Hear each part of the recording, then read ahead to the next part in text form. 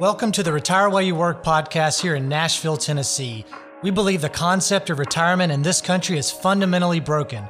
We work ourselves to death and we miss out on so many of life's precious moments. I'm David Adams. I'm Carson Odom. I'm Miles Zuger. And together, as a team of certified financial planner professionals and CPAs, we're committed to helping free others from this antiquated mindset using our three-bucket approach to managing money and finding creative ways to live now and retire while you work. Join us as we discuss a variety of financial topics and ways to help us change the way we think about time and money and which one of these is the true currency.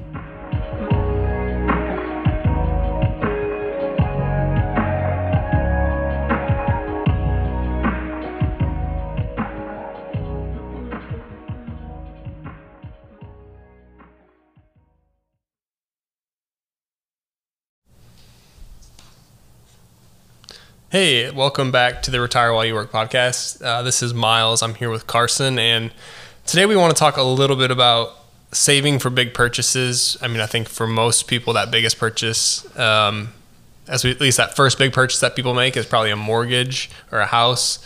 But then there's other things that people are always saving for, whether it be something for the kids, a car, school.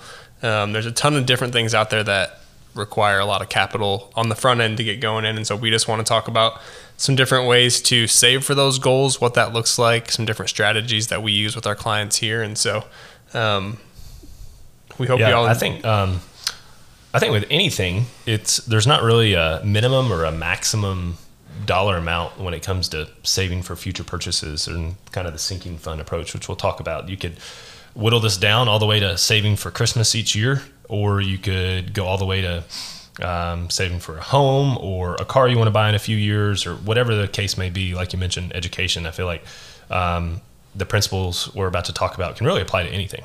Yeah, and I mean, depending on whether your kids go to public school or private school, that school expense can be big every year. And sometimes when people send their kids to school, they actually get a discount because college is cheaper than the private school they were paying for. So yeah, right. I mean, this can be an annual discussion, or it can be one of those, like a house where it's more of an outlier.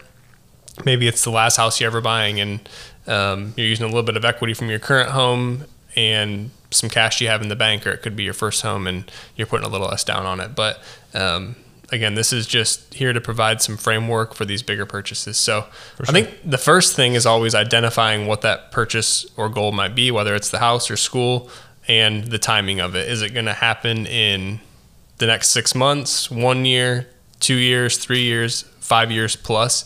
Identifying that time frame around it so that you know how long you have to save for it, because that's going to affect whether you keep that money in cash, maybe utilize bonds, maybe utilize stocks to, if it's a longer term purchase you're looking for. So that first step is really identifying what the purchase goal is and the timing of it. Yep, and that hits right in line with the three buckets. We talk about the three buckets all the time. Bucket one being short-term reserves as your emergency fund, or purchases you're going to make in the extremely short time horizon. Bucket three being retirement money you can't touch until you're 59 and a half years old. That's, for those that are younger, that's long-term. And then bucket two is everything in between. So stuff that you're going to be saving for that's not happening in the next 6 to 12 months or even up to 24 months, and your savings that can't necessarily go into a retirement account. That's everything in between with bucket two. So whenever we're talking about this duration of, if you're planning to, and this is, again, like we said, there's a gazillion examples that we could go through, but let's say, for example, you have a car, it's going to last you a while, and I don't know, let's call it 5 years, for example. You want to save money for your next vehicle purchase. And the question is, especially with interest rates today, you could save that money in a bank account. However, your yield's probably less than 1%. So yes, it's safe and you have access to it. However, you're not going to be making any money. And Miles, I guess I'll put this in your court, is 5 years a long enough time horizon to risk your money in an effort to get some decent return? Yeah, I think I think it is, as long as you're willing to know that there's some risk there. I mean, if you look back historically over the market, the last 100 years, typically about 1 out of every 4 years, the market has a down year, and about 3 out of every 4 years, the market has an up year. So about 75% of the time. And then about every 10 years or so, there's some sort of correction, kind of like what we're seeing right now, call it 15, 20, 25%. And that's on a calendar year basis. Everything in between, on average, the market has a drawdown of 14% every single year. That doesn't mean it's going to end down, but it's just goes to show markets everywhere. Yep. Yeah. I mean, corrections are a normal part of the market. I mean, you never want to see an account down, but if you look at the S&P 500, it's been up for the last 3 years. And I think if you look all the way back to 2008, it's maybe had only one or two down years, with one of those being as far back as 2009, and the other one, I think, in 2018. And so, it's been a really good run in the market, and we're going to see corrections. They're a normal part of investing, but as long as you're comfortable taking on that risk, a 5-year time period, for the most part, is probably a good time frame to be utilizing stocks to invest some there. Now, if you're talking 1 to 2 year periods, what do you typically recommend, Carson, to clients that are, have maybe a 1 to 2 year time frame on big purchases? Yep. 1 to 2 years, that's when, and I think that's where a lot of people can say, if, in short-term purchases, that's the biggest question of, I want to save some money, but my money market at my bank account maybe is not paying a lot. How do I get some decent rate of return?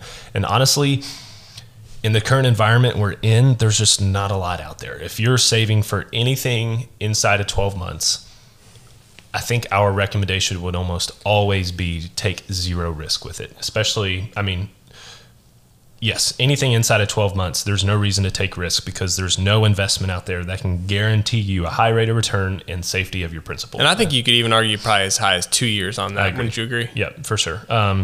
And it also depends on the severity of the purchase. For example, if you're saving your tax money each year, there is no reason to take risk with your tax money. That is without a doubt, April 15th, every single year, you owe the government money, and there's no reason to take risk throughout the year with that. Put it in a savings account, even if it's not paying a lot. It's the government, so you're going to owe it to them. Don't take risk with that money, because what is the risk? The risk is, you put this money in the stock market. Let's say we have a huge crash. All of a sudden, for example, the 10 grand you owe the government's worth $7,000, and you've got to come up with the tax money, because no matter what the stock market's doing, the government still expects their money. So that is the risk involved, is you save money, it goes down in value, and you need it. So anything 1 to 2 years, not worth taking a risk. And it's just saving in a bank account. Yeah. And I think that kind of leads us into, identifying not only the purchase that you're going to make, but if you take into inflation and what things may cost in the future, you also need to account for what that amount is that you're going to need in future dollars. So something that costs $10,000 today may cost, $12,000 in 2 to 5 years, depending on what inflation looks like around the time period we're talking about. So you also need to account for that. And so that also again, but still, maybe if you're saving for a purchase in 1 to 2 years and it's going to cost $500 extra, and you're, trying to save that in the next 12 months, you just need to account for that and know at some point you need to save a little extra money, because like Carson said, that money that you put into the market could be the worst timing. If you look back and your $10,000 that you would have had is now $8,000 or something like that. So you also want to take into account future dollars, but not let that totally run your decision making as a whole. Yep. So that's kind of on bigger purchases. I think there's also an essence of this on smaller purchases, because I think in America these days, and maybe just the entirety of the world, we're so used to the use of credit and debt, where in essence, if we want something, and you can go buy it and put it on a credit card almost instantly. Credit card limits, you can easily have a $10,000 or $20,000 credit limit credit card, if not substantially more than that. And if you want a big item, you can put on your credit card. Heck, you could buy a Tesla. You can put your initial purchase to reserve a Tesla with a credit card. It's insane how easy it is to get forms of credit.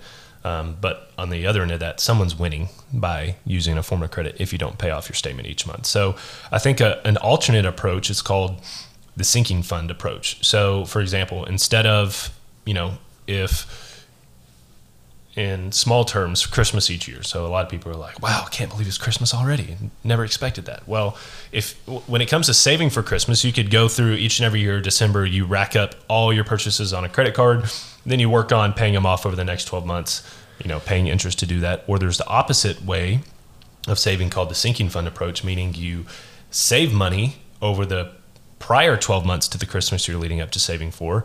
And if you save $100 a month into a savings account, all of a sudden by December, you've got a savings account with $1,200 that you can pull out and use cash to make all of those Christmas purchases and not have to go in debt to do it. Yeah, some people may refer to that as the reverse budget also, where you're building that in. And the easiest thing to do around this is to automate those contributions. So if your goal is to save, if we're talking, you're saving for a house and your goal, or even Christmas, like Carson said, if you're trying to save $500 a month or $200 a month, automating that. So maybe you open up a second savings account or a second checking account where automatically that money is going from your main checking or savings over into that second checking account, so that you don't even think of it. You don't even have to manually move that money over. It's just happening, and you may look back 6 months down the road and realize you didn't even miss that couple $100 that was going over there, and which is what we commonly find with clients we work with.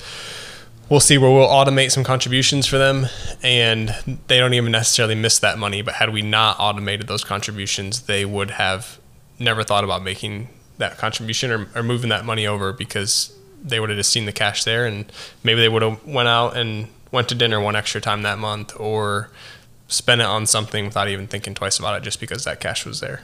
That's right. And you can apply it to anything. Let's say, for example, you buy a new car, you're potentially set up for the next 5 years.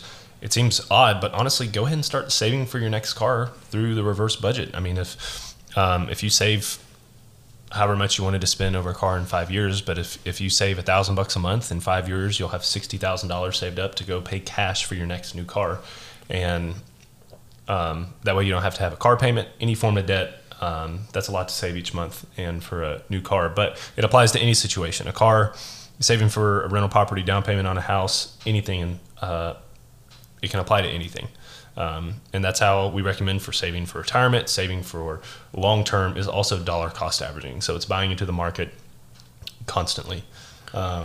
Each month, whether the market's up, whether the market's down, you're just, putting in whatever you're able to. It's $50, $100, $500, $1,000, making some sort of contribution. So when the market's up, you're buying fewer shares of stocks or bonds or whatever that mix looks like. And if the market's down, you're buying more shares of that because they're at a lower price and on sale a little bit. So, if you look back, dollar cost averaging has been one of the kind of the time-tested investment principles, and that it's automated. And you look back 30 years down the road, and you've put in $50,000 or $100,000, and that has grown significantly based on what the market's done. So, whether it's saving for something or investing, dollar cost averaging is a great strategy. Yeah.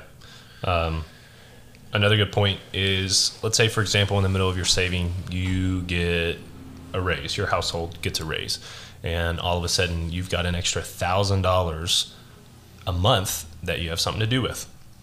A couple different routes. One, you don't assign that extra $1,000 to anything, and then before you know it, your cost of living has risen, and you're sitting here wondering, where did that $1,000 go? All of a sudden, I raised my grocery budget, my clothing budget a little bit, and it's gone. It's as if you didn't get a raise because your lifestyle crept up. Or immediately, it's throw that $1,000 into a savings account, and it may not even have a label on it yet. You may just be saving that money because over the short term, you're going to have a big purchase, or there's a few things floating around, and even though you haven't identified with it, the best thing you can do when you get a raise is go ahead and automate increased savings contributions. Bump up your 401k 1%, or bump up your savings into a brokerage account that you're doing just a little bit, into your 529s a little bit. There's so many ways where you can capture that raise and save a majority of it. Or the other option, like I mentioned earlier, was lifestyle creep, is you increase your lifestyle. Or it's a combination, all the above. Maybe there's some subscription you wanted to been doing that's a little bit of lifestyle creep. So and it's $100 and you just got $1,000 a month raise. Maybe you take that on at this point, but know also that, you're going to look at your financial picture as it sits right now, and maybe you have a car loan. And so you start putting a little extra money towards that each month to pay that down a little bit faster. And then I think the last part of everything is making sure that you have a good emergency fund in place. That's just one of the best financial pieces of advice that we can give. So Carson, if you want to hit on that a little bit. Yeah. We talk about it all the time, where a standard rule of thumb is 3 to 6 months worth of living expenses in a bank account that you can access, that's taking zero risk, just earning a little bit of interest each month.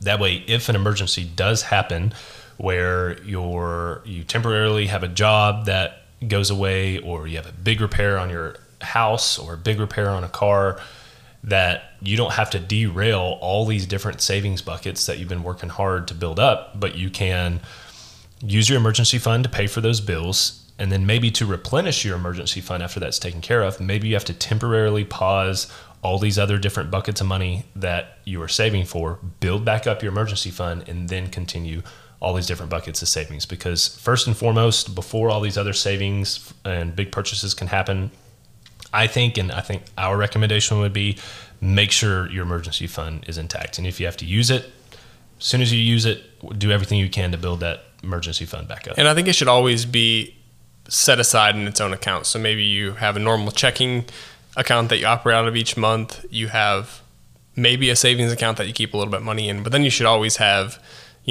either a savings account or a second savings account that is just strictly your emergency fund that's sitting there, that you have 3 to 6 to 12 months of living expenses in there, that should an emergency happen, you can pull from there without having to freak out because your checking's running a little bit low. Yep, that's right. I think the last thing, just to recap a little bit here. So, when you're saving for big purchases, if you're looking at that 1 to 2 year goal, just based on risk and that it's really hard to know what the stock market's going to do in a 1 year period, cash really makes the most sense for there. For kind of that 2 to 5 year period, based on your risk tolerance, maybe you start to add in some bonds inside of there that, you're not making a killing, but maybe you're able to squeak out 2, 3, 4% in some yields there just to help out a little bit and help to beat inflation. And then as you start to get to that kind of that 5+ year mark of that goal being that far out, it probably makes a little sense to start adding some stocks in there. And maybe it's a combo of all three just to manage risk, but that's typically when we're playing with clients. We take into account the time frame of the purchase along with the risk tolerance of the client as well.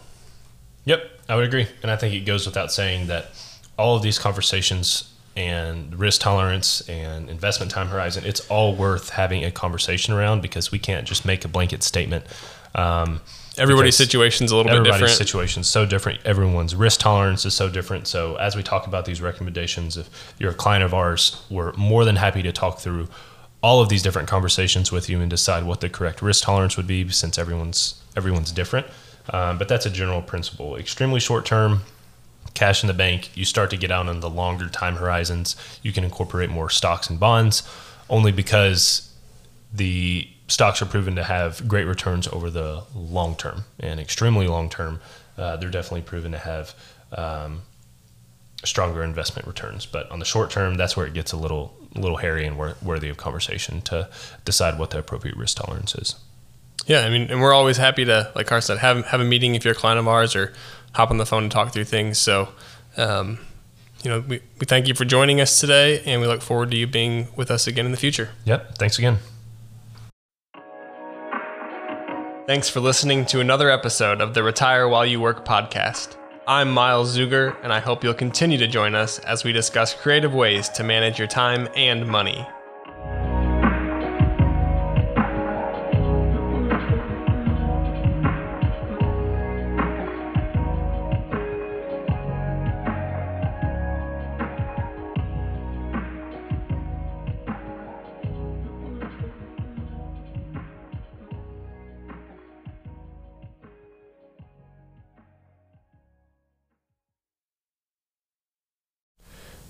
Any opinions are those of myself and not necessarily those of Raymond James. Expressions of opinion are as of this date and are subject to change without notice. The information contained in these podcasts do not purport to be a complete description of the securities market or developments referred to in this material.